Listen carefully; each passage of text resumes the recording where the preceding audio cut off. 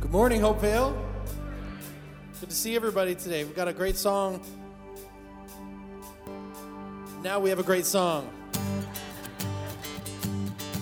This is called Hosanna. This is Holy Week, the beginning of Holy Week. Today's Palm Sunday. Glad you're here. We'll sing this song. A lot of churches have been singing for a long time. Rudy's going to lead us. It goes like this. Praise is rising. Praise is rising. Eyes are turning to you. We turn to you. Hope is stirring. Hearts are yearning for you. We long for you. 'Cause when we see you, we find strength to face the day. And in your presence, all our fears are washed away. Are washed away. Hosanna, Hosanna. You are the God who saves us, worthy of all our praises. Hosanna, Hosanna. Come have your way among us. We welcome you here, Lord Jesus. Hear the sound of hearts returning to you. Return to you. In your kingdom, broken lives are made new. You made us new. We see you, we find strength to face the day. In your presence, all our fears are washed away. Washed away. Hosanna, Hosanna. You are the God who saves us, worthy of all our praises. Hosanna, Hosanna. Come have your way among us. We welcome you here, Lord Jesus.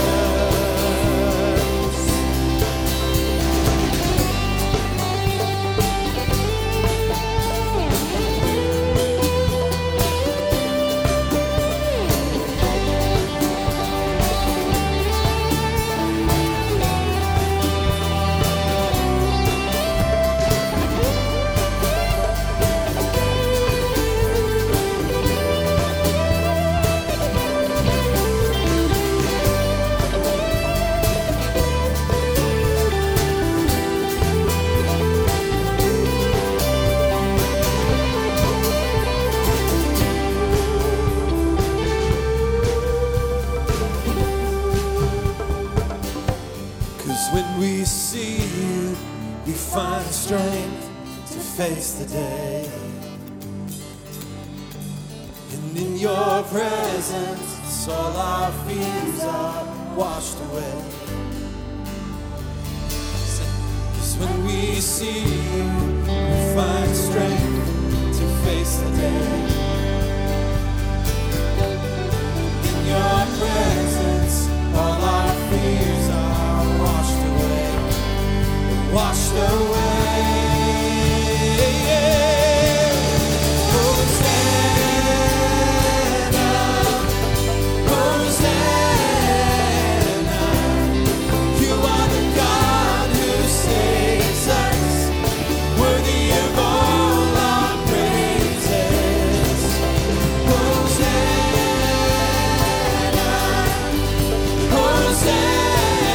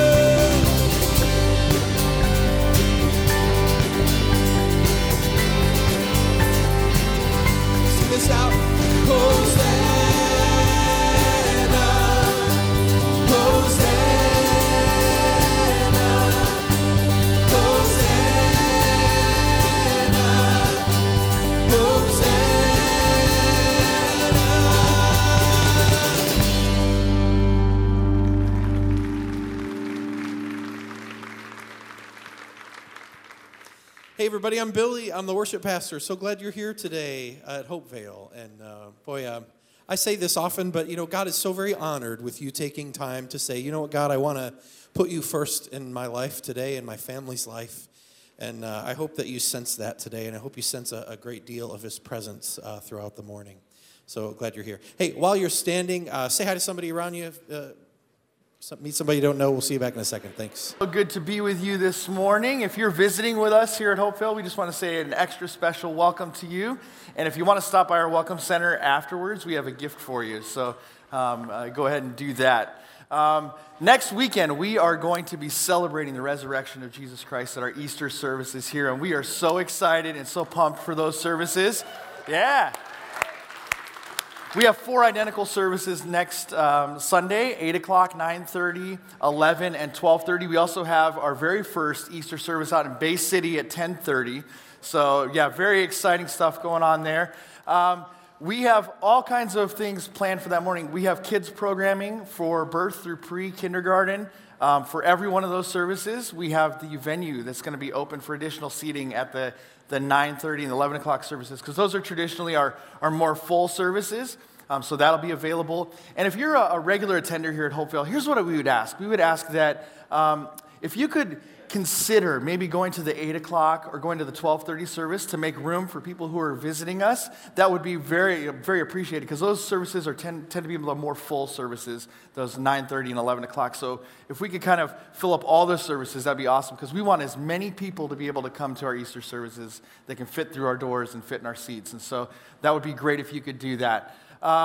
So if you want to, we also want to help you invite your friends, invite people and coworkers and all that. So we have cards out at the Welcome Center that if you're thinking, how can I make this a little bit easier of an invite? Go grab some of those cards. Think about somebody that you want to invite next week and invite them along with you. I think that could be a really great experience, both for that person you want to invite and for you, to be able to share the resurrection of Jesus with them. We also have our Maundy Thursday services this week on Thursday at 6 and 7:30, so we want to invite you out to that. Last weekend, I got to be a part of something really amazing. We were able to take over 200 middle school, high school, and adult people to Lake City, Michigan, to do our annual youth retreat, and there's pictures up here of that. It was an amazing weekend. We had so much fun worshiping God, learning all about God's rhythm and how he wants us to get back into rhythm with him. We had several kids give their lives to Christ, several kids make decisions about recommitting their lives to Jesus and taking big spiritual steps in their life. So it was an amazing weekend. And here's the deal. I want to say this in a very kind of careful way, but as we are able to give, and what we're going to do in a little bit here, it enables these kind of things to happen, because our giving actually helps decrease the cost for those kids to be able to go to things like retreat. And so it makes it possible for more and more kids to be able to go. We were able to scholarship almost 25 kids to go to retreat, which that's an amazing amount of kids who get to go who may not have been able to go. And maybe some of those kids were able to make decisions for Jesus. So just wanted to say that your giving matters. It really does. And you're making a big impact through even maybe a small little way. And so as we prepare to do that this morning, as we prepare to give, then the ushers come forward. Let's go to God in prayer and thank him for what he has been doing and what he did at that retreat and what he will continue to do with the offerings that we give. God, we thank you for who you are. And we thank you that what this week leading up to Easter represents your son going to the cross, dying on the cross for the forgiveness of our sins, but not just staying there dead. He rose from the grave, and we're so excited to celebrate that next weekend.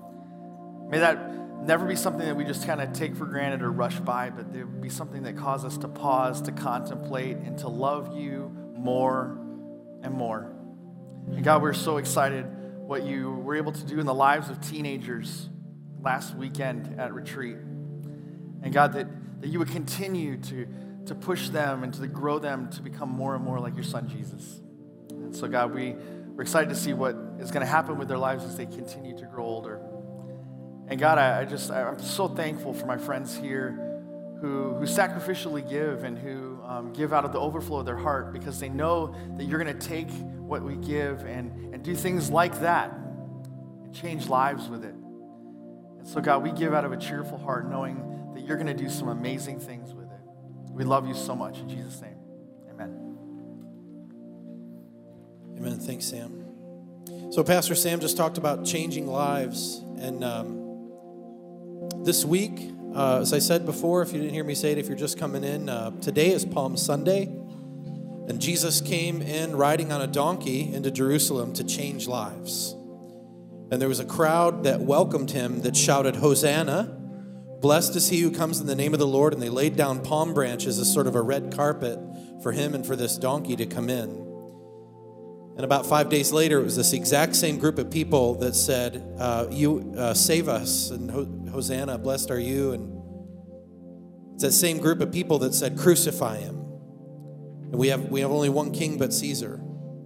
And later, after Jesus died, many recognized what they had done, and that they had sentenced Jesus to a death that really should have been theirs, in paying for the sin that should have been theirs to pay for. And so why? Why did Jesus do this? He did it because he loves us so very much. He said, "Hey kid, let me tell you something. You messed it up, but I'm going to take it for you. I'll do this for you. You don't have to do it. And I love you this much that I'll go to a cross and I'll die on that tree. And I'll tell you what, you'll be able to have life eternally with me." I don't get that. It's stunning. It stuns me. I hope it stuns you this morning as we consider that. We're going to sing this song. We're going to teach it to you this morning, and just remain seated while we sing it. And we may get you up a little later, and we'll go nuts and sing to the Lord together. But the song is called "Who You Say I Am," and these beginning lyrics say, "Who am I that the highest King would welcome me? I was lost, but he brought me in. Oh, his love for me."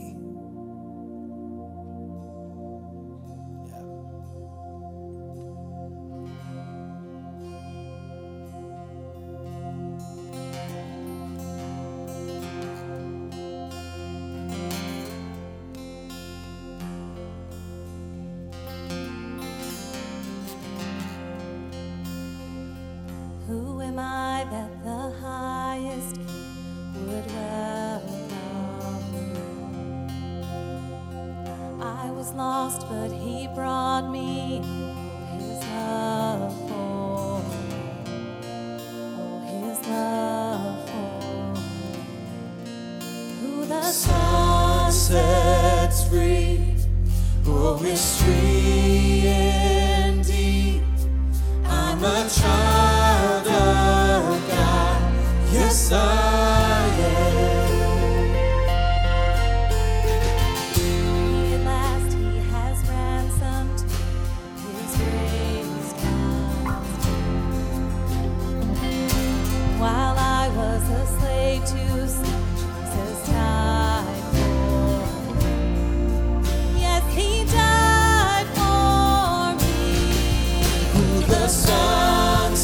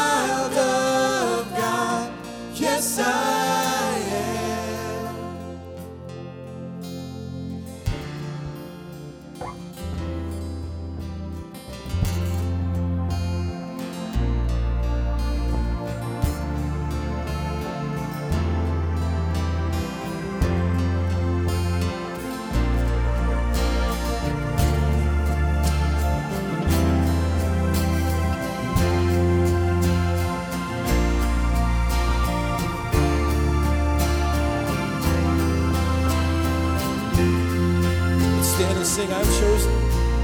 I am chosen, not forsaken. I am who you say I am. You are for me, not against me. I am who you say I am. I am chosen, not forsaken. I am who you say I am. You are for me, not against me. I am who you say I am. I am chosen, not forsaken. I am who you say I am. You are for me, not against me. I am who you say I am. I am who you say I am. Oh, I am who you say I am. The sun sets free. Oh, it's free indeed. I'm a child of God. Yes, I am. In my Father's house, there's a place for me. I'm a child of God. Yes, I am.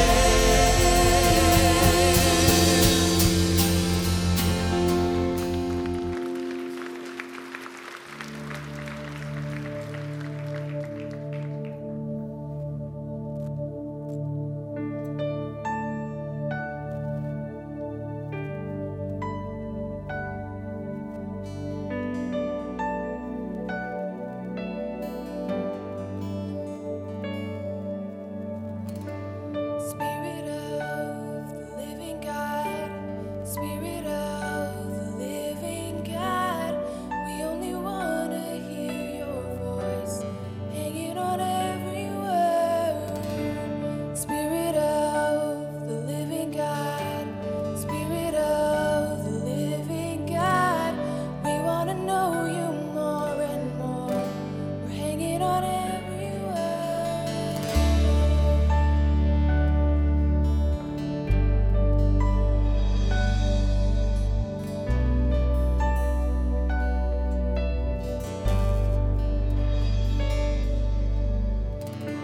Spirit of the living God, Spirit of the living God, we only want to hear your voice. We're hanging on every word. Spirit of the living God, Spirit of the living God, we want to know you more and more. We're hanging on every word. 'Cause when you speak and when you move and when you do what only you can do, it changes us, it changes what we see and what we seek. And when you come in the room, when you do what only you can do, it changes us, it changes what we see and what we see.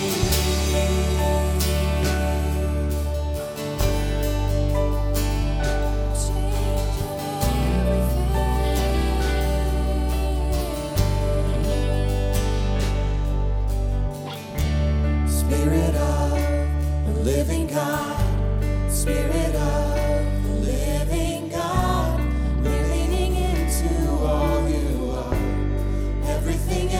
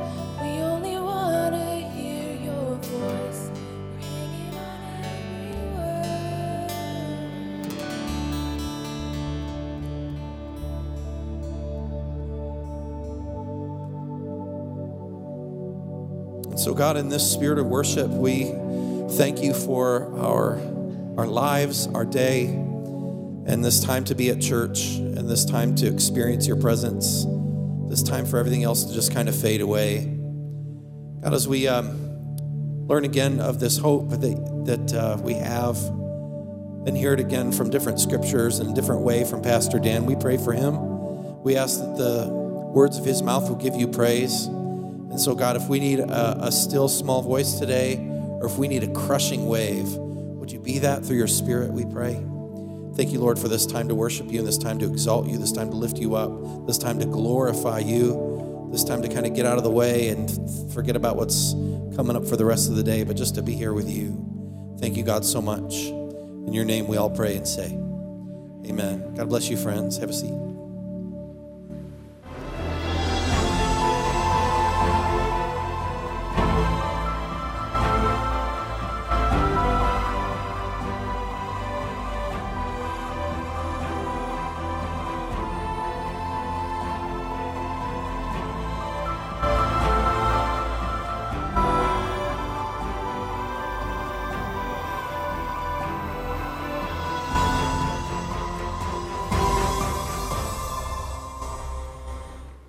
Well, good morning, everyone.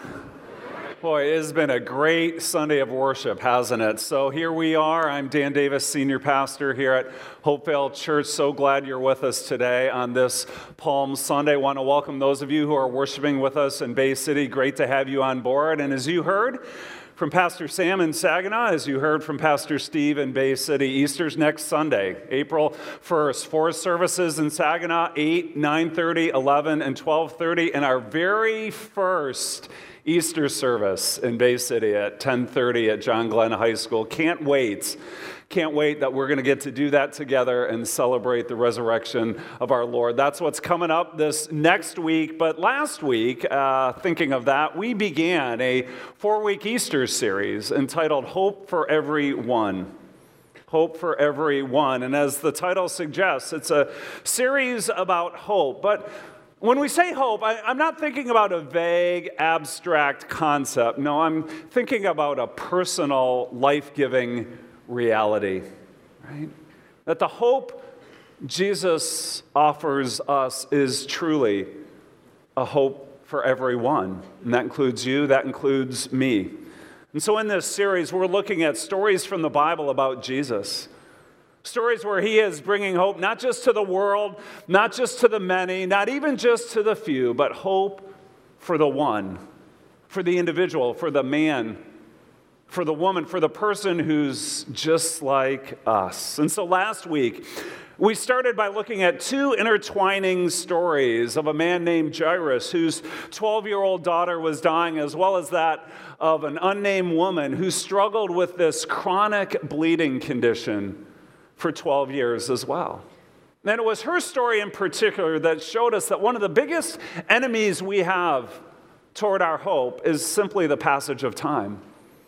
Right, the passage of time, that as life remains hard, that as our suffering continues, that as our circumstances only get worse over time, tries to wear us down and to rob us of our hope. And it takes us to the place where we feel like it's just too late. That for us, it is just too late. That's what the passage of time, devoid of any real hope, can do to us. But as we saw with this woman and the miraculous healing that came about her desperate faith in a supernatural Savior, the message is clear that with Jesus, it's not too late. It's not too late. And like her, yeah, we may have chased other solutions in the past to try to fix our problems, to try to ease our suffering.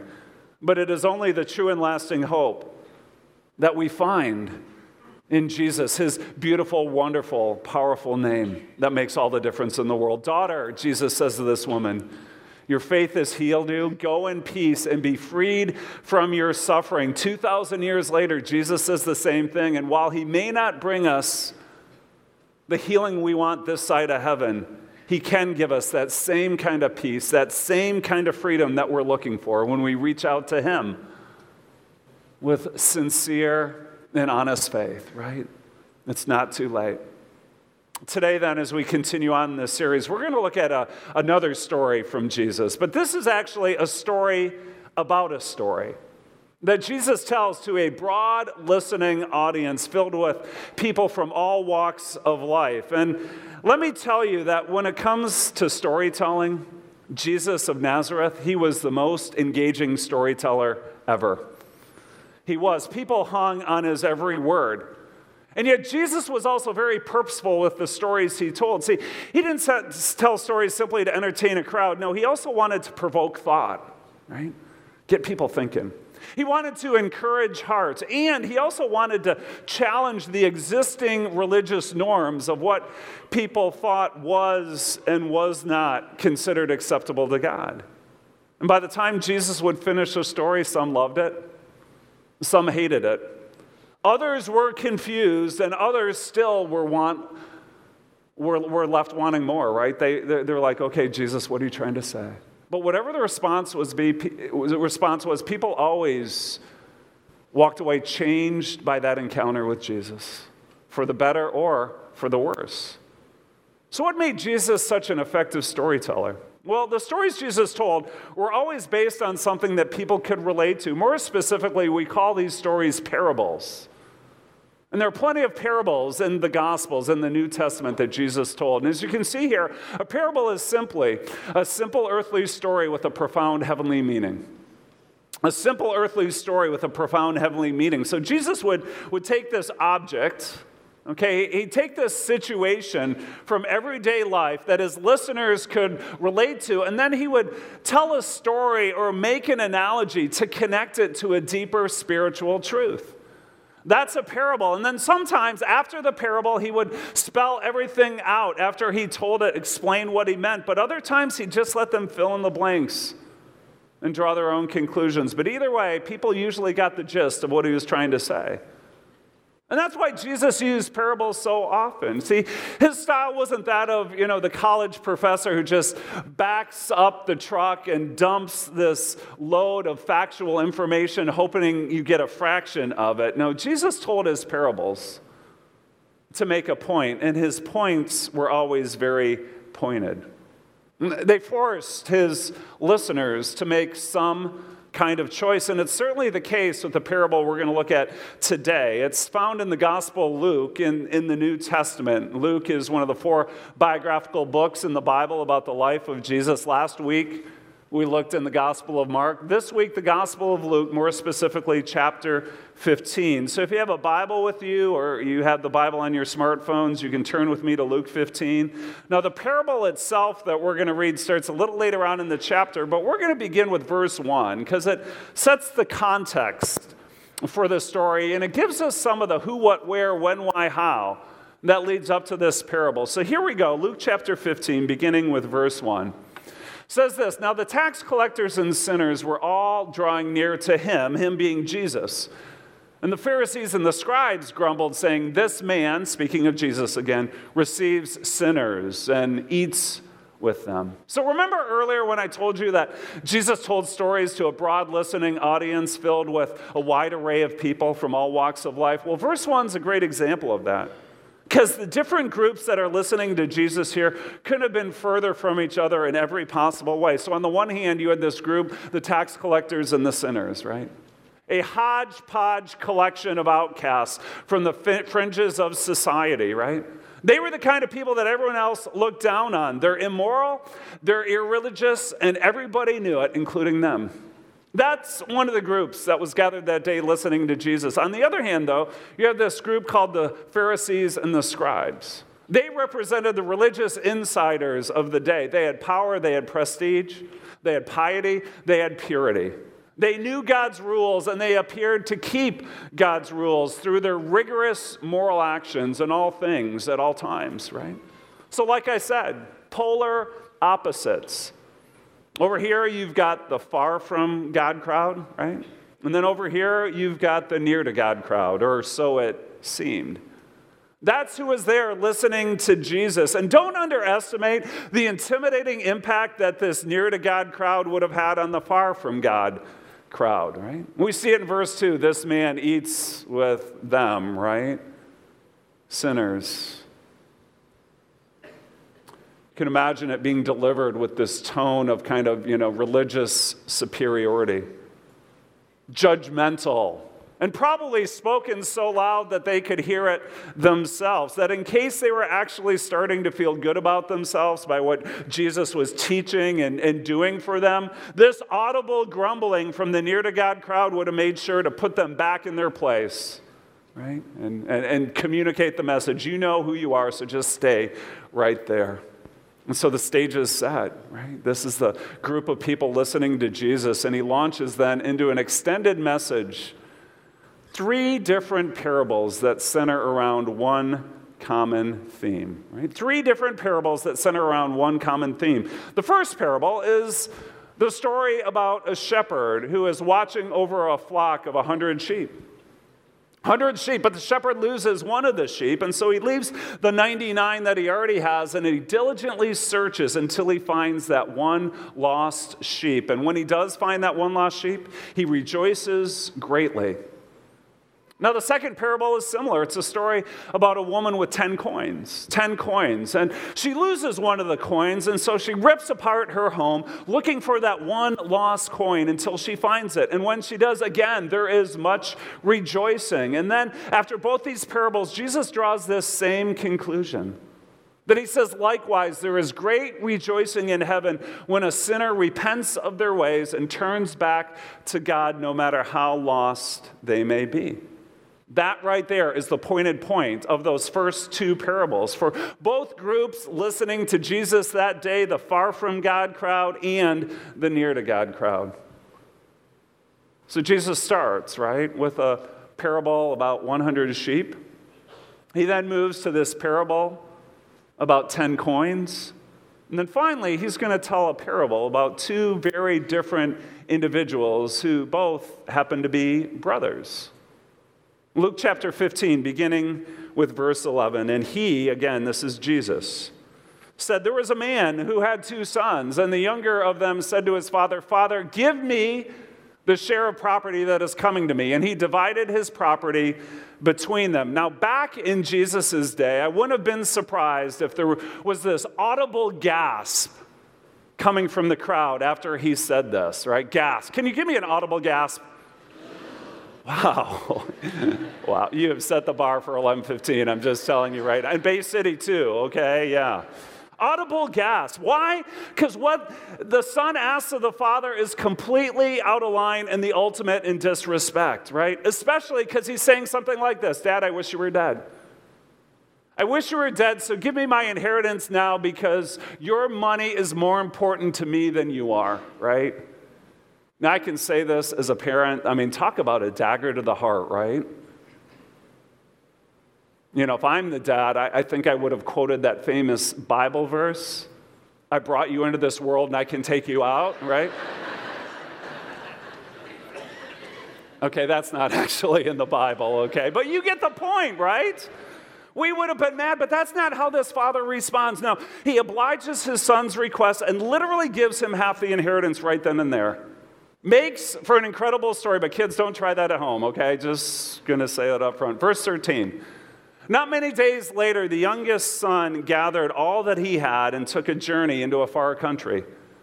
And there he squandered his property in reckless living.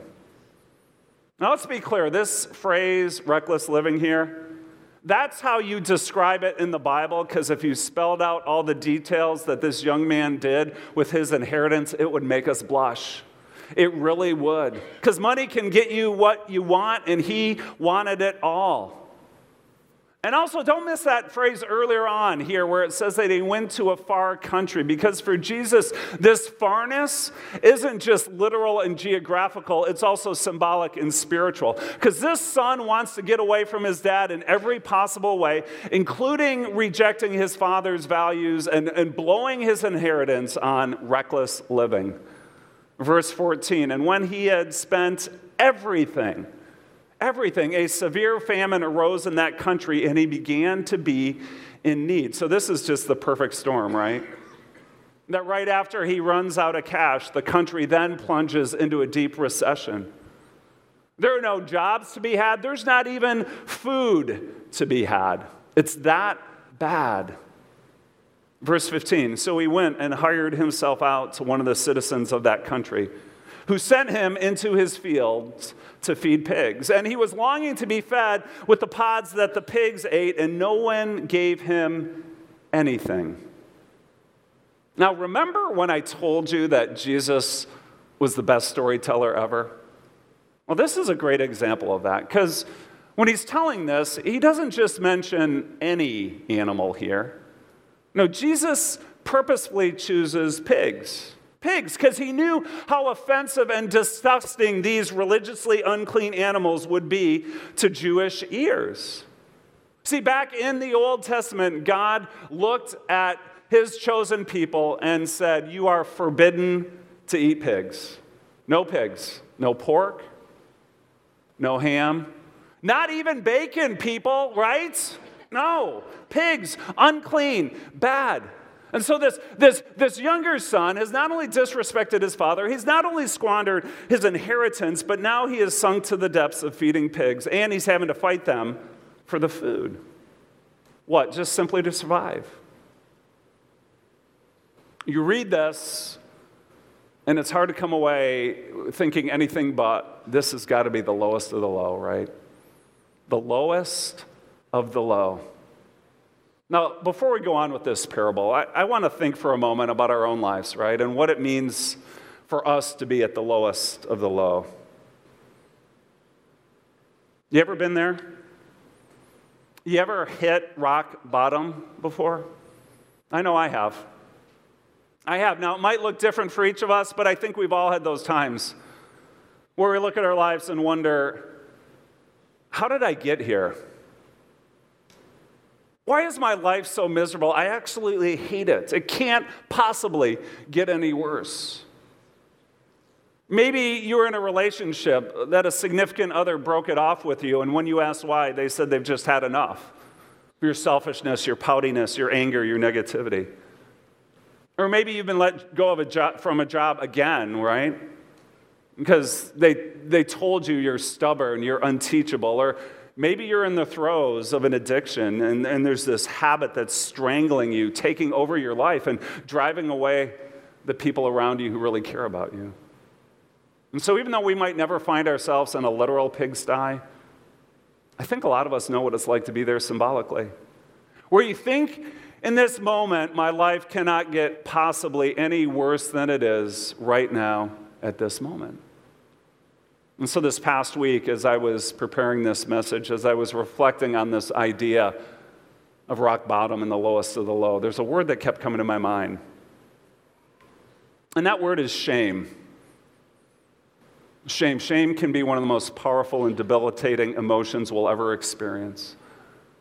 Now, people often use the words shame and guilt interchangeably, and while they're similar, they're not the same. I like the way that Christian author and counselor David Paulison makes the distinction. He says this, that guilt is the awareness of our failures against some kind of standard, right? We've broken God's laws or we've broken the law, and there's guilt, right? Shame, listen to this. Shame is the awareness of our failure in the eyes of someone else. Shame is the awareness of our failures in the eyes of someone else. Could be that we've failed in the eyes of others. Could be that we've failed in the eyes of God. Could be that we've failed in our own eyes and who we think we ought to be. And that failure can lead us to deep embarrassment, which in turn can then drive us into utter despair. And what's tricky about shame is that there's such a thing as true shame and false shame, right? See, some shame is legitimate. It really is. That after Adam and Eve sinned in the Garden of Eden, were later found out by God, he asked them, "Why were you hiding?" God asked. And Adam replied, "I was afraid," or "I was ashamed, so I hid." Right? But too often, even if there is true shame involved, false shame can also worm its way into our hearts, and the effects can be devastating. See, true shame says something like this: "I'm sorry, I made a mistake." False shame says, "I'm sorry, I am a mistake." That's what false shame can do to us. Now, the reason I'm talking about shame like this is because shame often finds us when we're at the lowest of the low, right? And some of you here today know exactly what I'm talking about. You've made some mistakes. You feel like you've let others down. You've let God down. You've let yourself down. And there might be some true shame that you've got to work through, but chances are you're also bound by false shame, where deep down inside you feel like, and you truly believe, I am a mistake. I am a mistake. See, here's where the prodigal son finds himself right now in this parable. He has hit rock bottom. In some sense, he really should be ashamed of how he's treated his father, right? I mean, that's a case of true, genuine shame. But how he's treated his father is different from where he finds himself now. Here he is, rolling around in the mud, surrounded by pigs, fighting for their food. How do you not at that point move from I made a mistake to I am a mistake? Rock bottom. So back to the parable, what happens next? Verse 17, when he came to himself, he said, how many of my father's hired servants have more than enough bread, but I perish here with hunger? This is his moment of awakening, right? This is when he looks in the mirror and thinks to himself, what's happened to me? And in the first time in a long time, he's actually honest with himself. He's honest with the reality of his situation. I mean, he looks around and says, oh my gosh, what a mess. And so he comes up with a plan. He says this, I will arise and go to my father. I will say to him, Father, I have sinned against heaven and before you. I am no longer worthy to be called your son. Treat me as one of your hired servants. You know, again, I'm blown away at how relatable Jesus is, because have you ever done something like this? I know I have, right? You need to apologize to someone else you've offended, but you're absolutely scared to do it, and so you talk it over in your mind again and again and again, exactly what you're going to say down to the very last word. That's what he's doing here. I mean, it's all too real, isn't it? And so you got this younger son who has been so far away from his father in more ways than one. He's going to swallow his pride, and he's about to take the biggest risk of his life. So what happens next? Well, Jesus is about to tell us, but before we read how he described it back then in the first century, I thought I'd first show you what it might look like if Jesus told that exact same story today. And so for the next 5 minutes, let's take a look.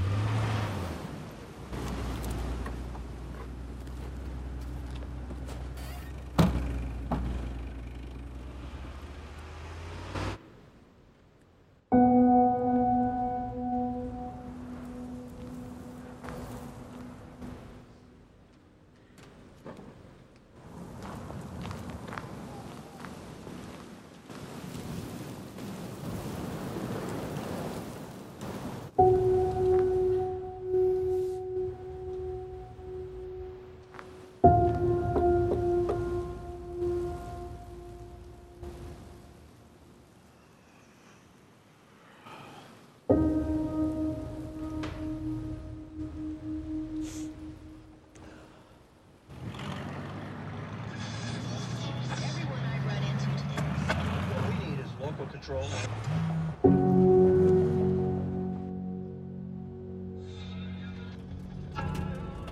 Hey, Dad, it's Mark. I know I'm probably the last person you're expecting to hear from right now. But I'm home. Now you're home. I'm actually standing on your front porch.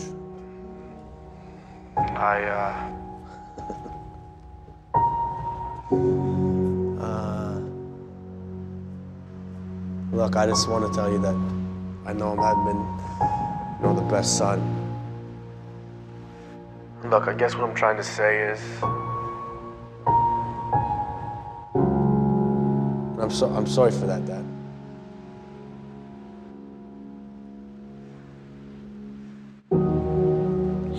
You know what? I don't know what I'm doing, all right? You've been fine without me? I'm sure you continue to be fine without me. I won't bother you no more, Dad. All right. I'm just sorry. Sorry about everything. Bye.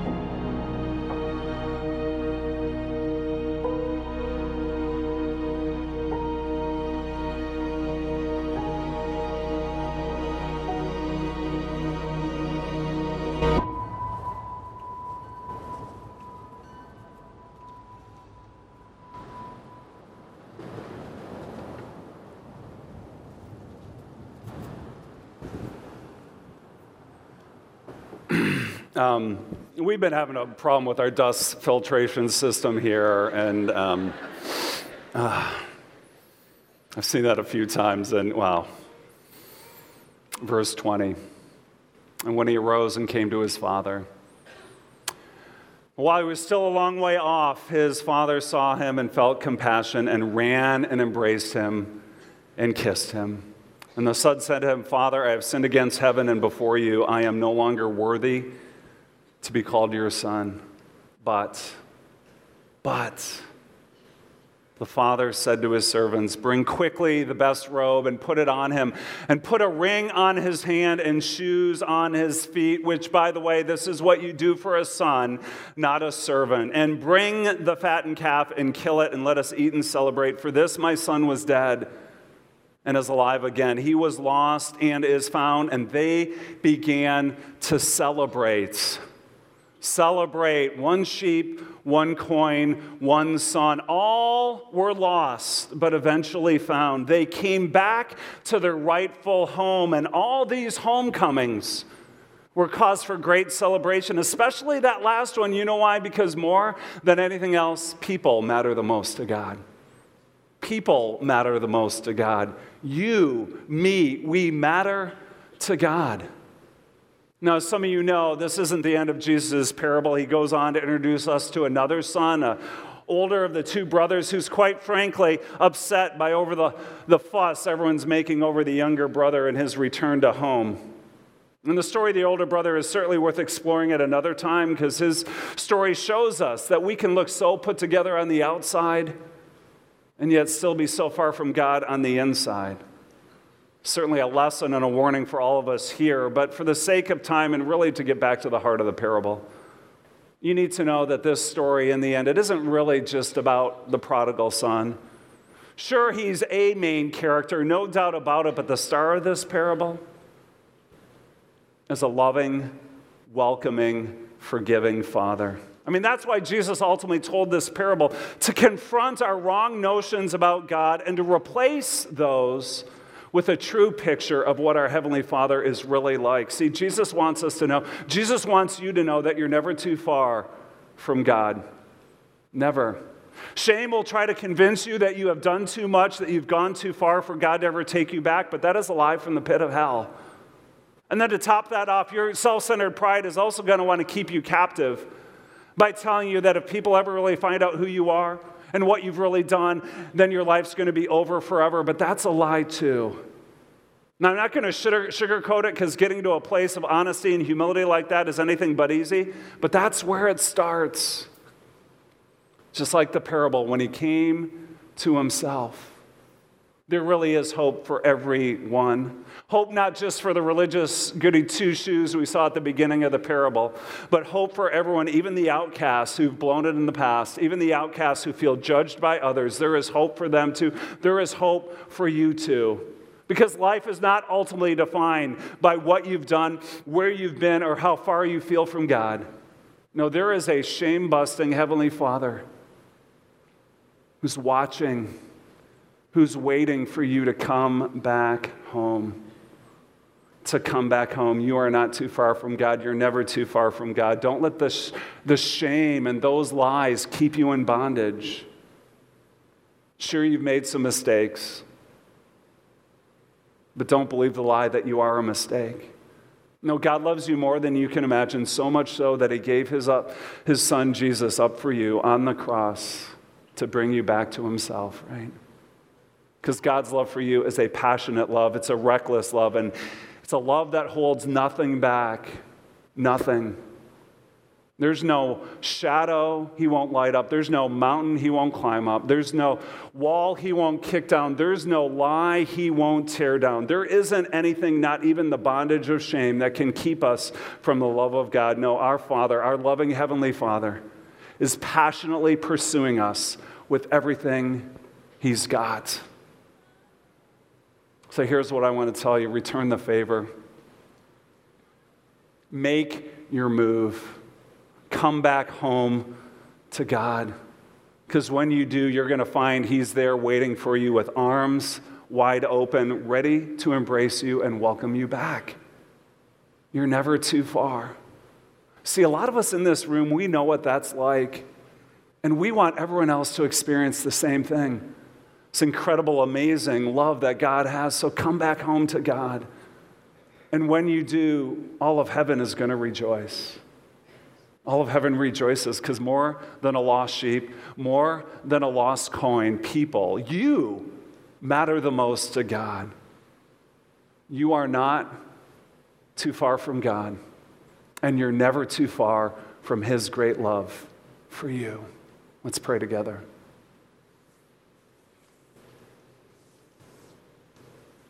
God, thank you.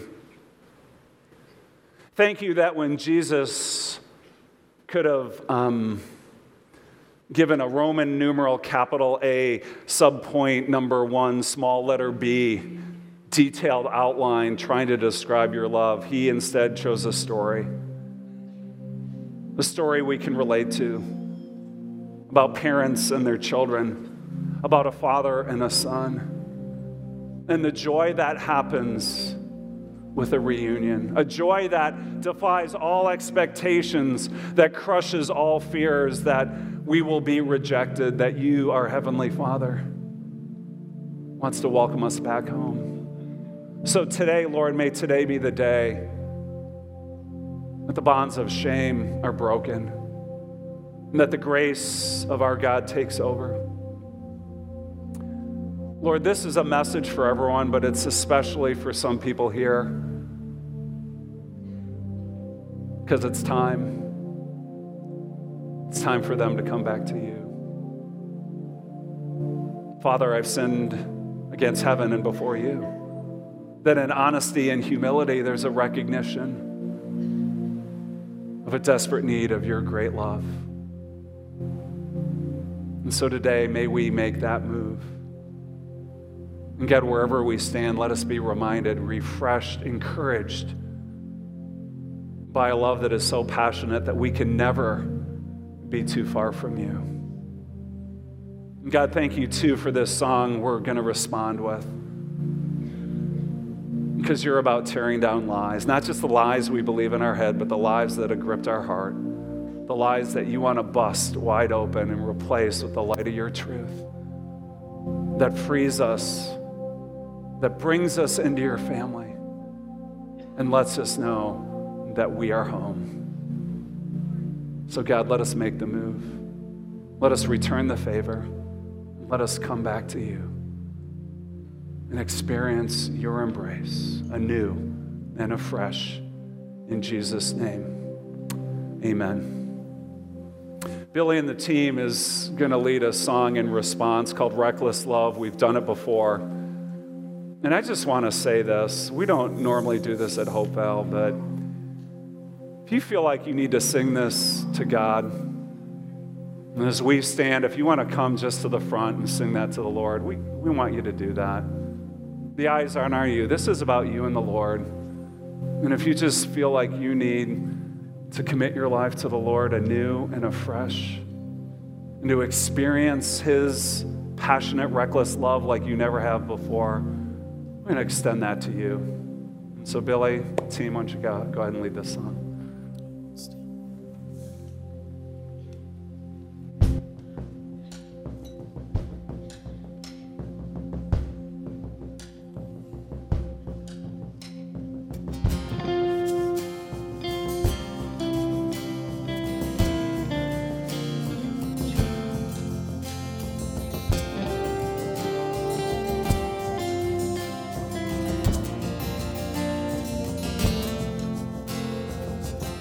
Before I spoke a word, you were singing over me. You have been so, so good to me. Before I took a breath, you breathed your life in me. You have been so, so kind to me. Yeah. Oh, the overwhelming, never-ending, reckless love of God. Oh, it chases me down, finds till I'm found, leaves the 99. I couldn't earn it, I don't deserve it, still you give yourself away. Oh, the overwhelming, never-ending, reckless love of God.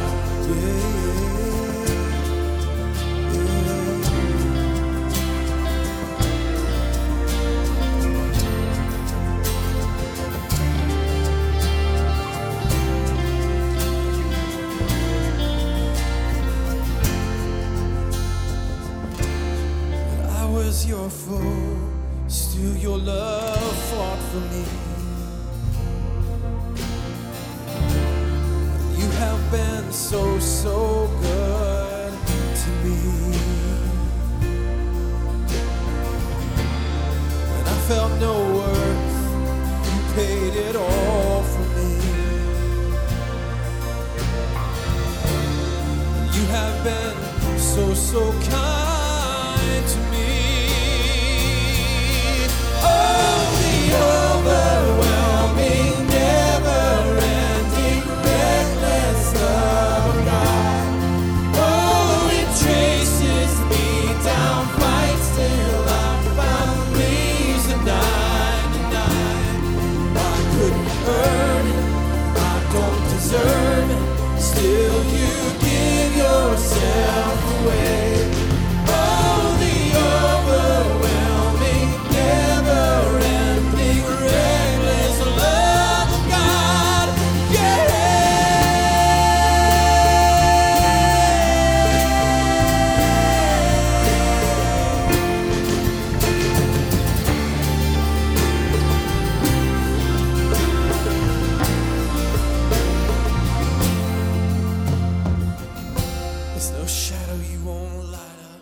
mountain you won't climb up, coming after me.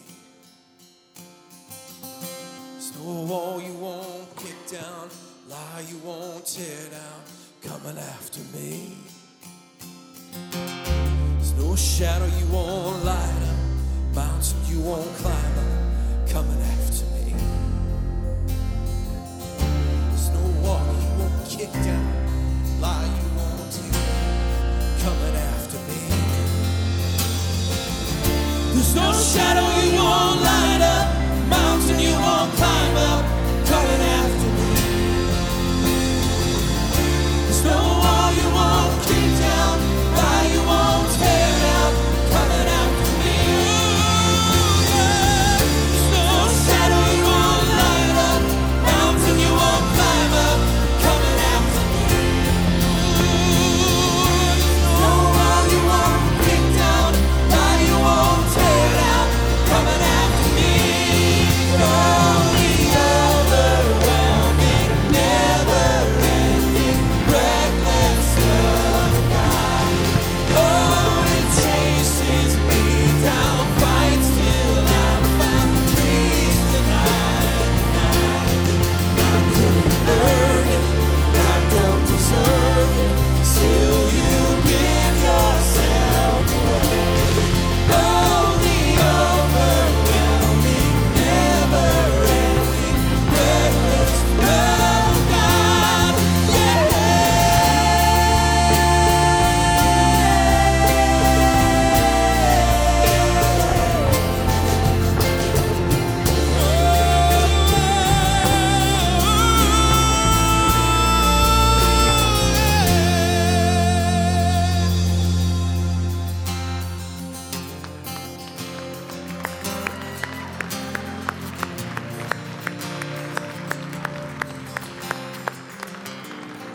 You're never too far. You're never too far. God's there waiting to welcome you home. Next week's Easter. Can't wait. It's going to be great.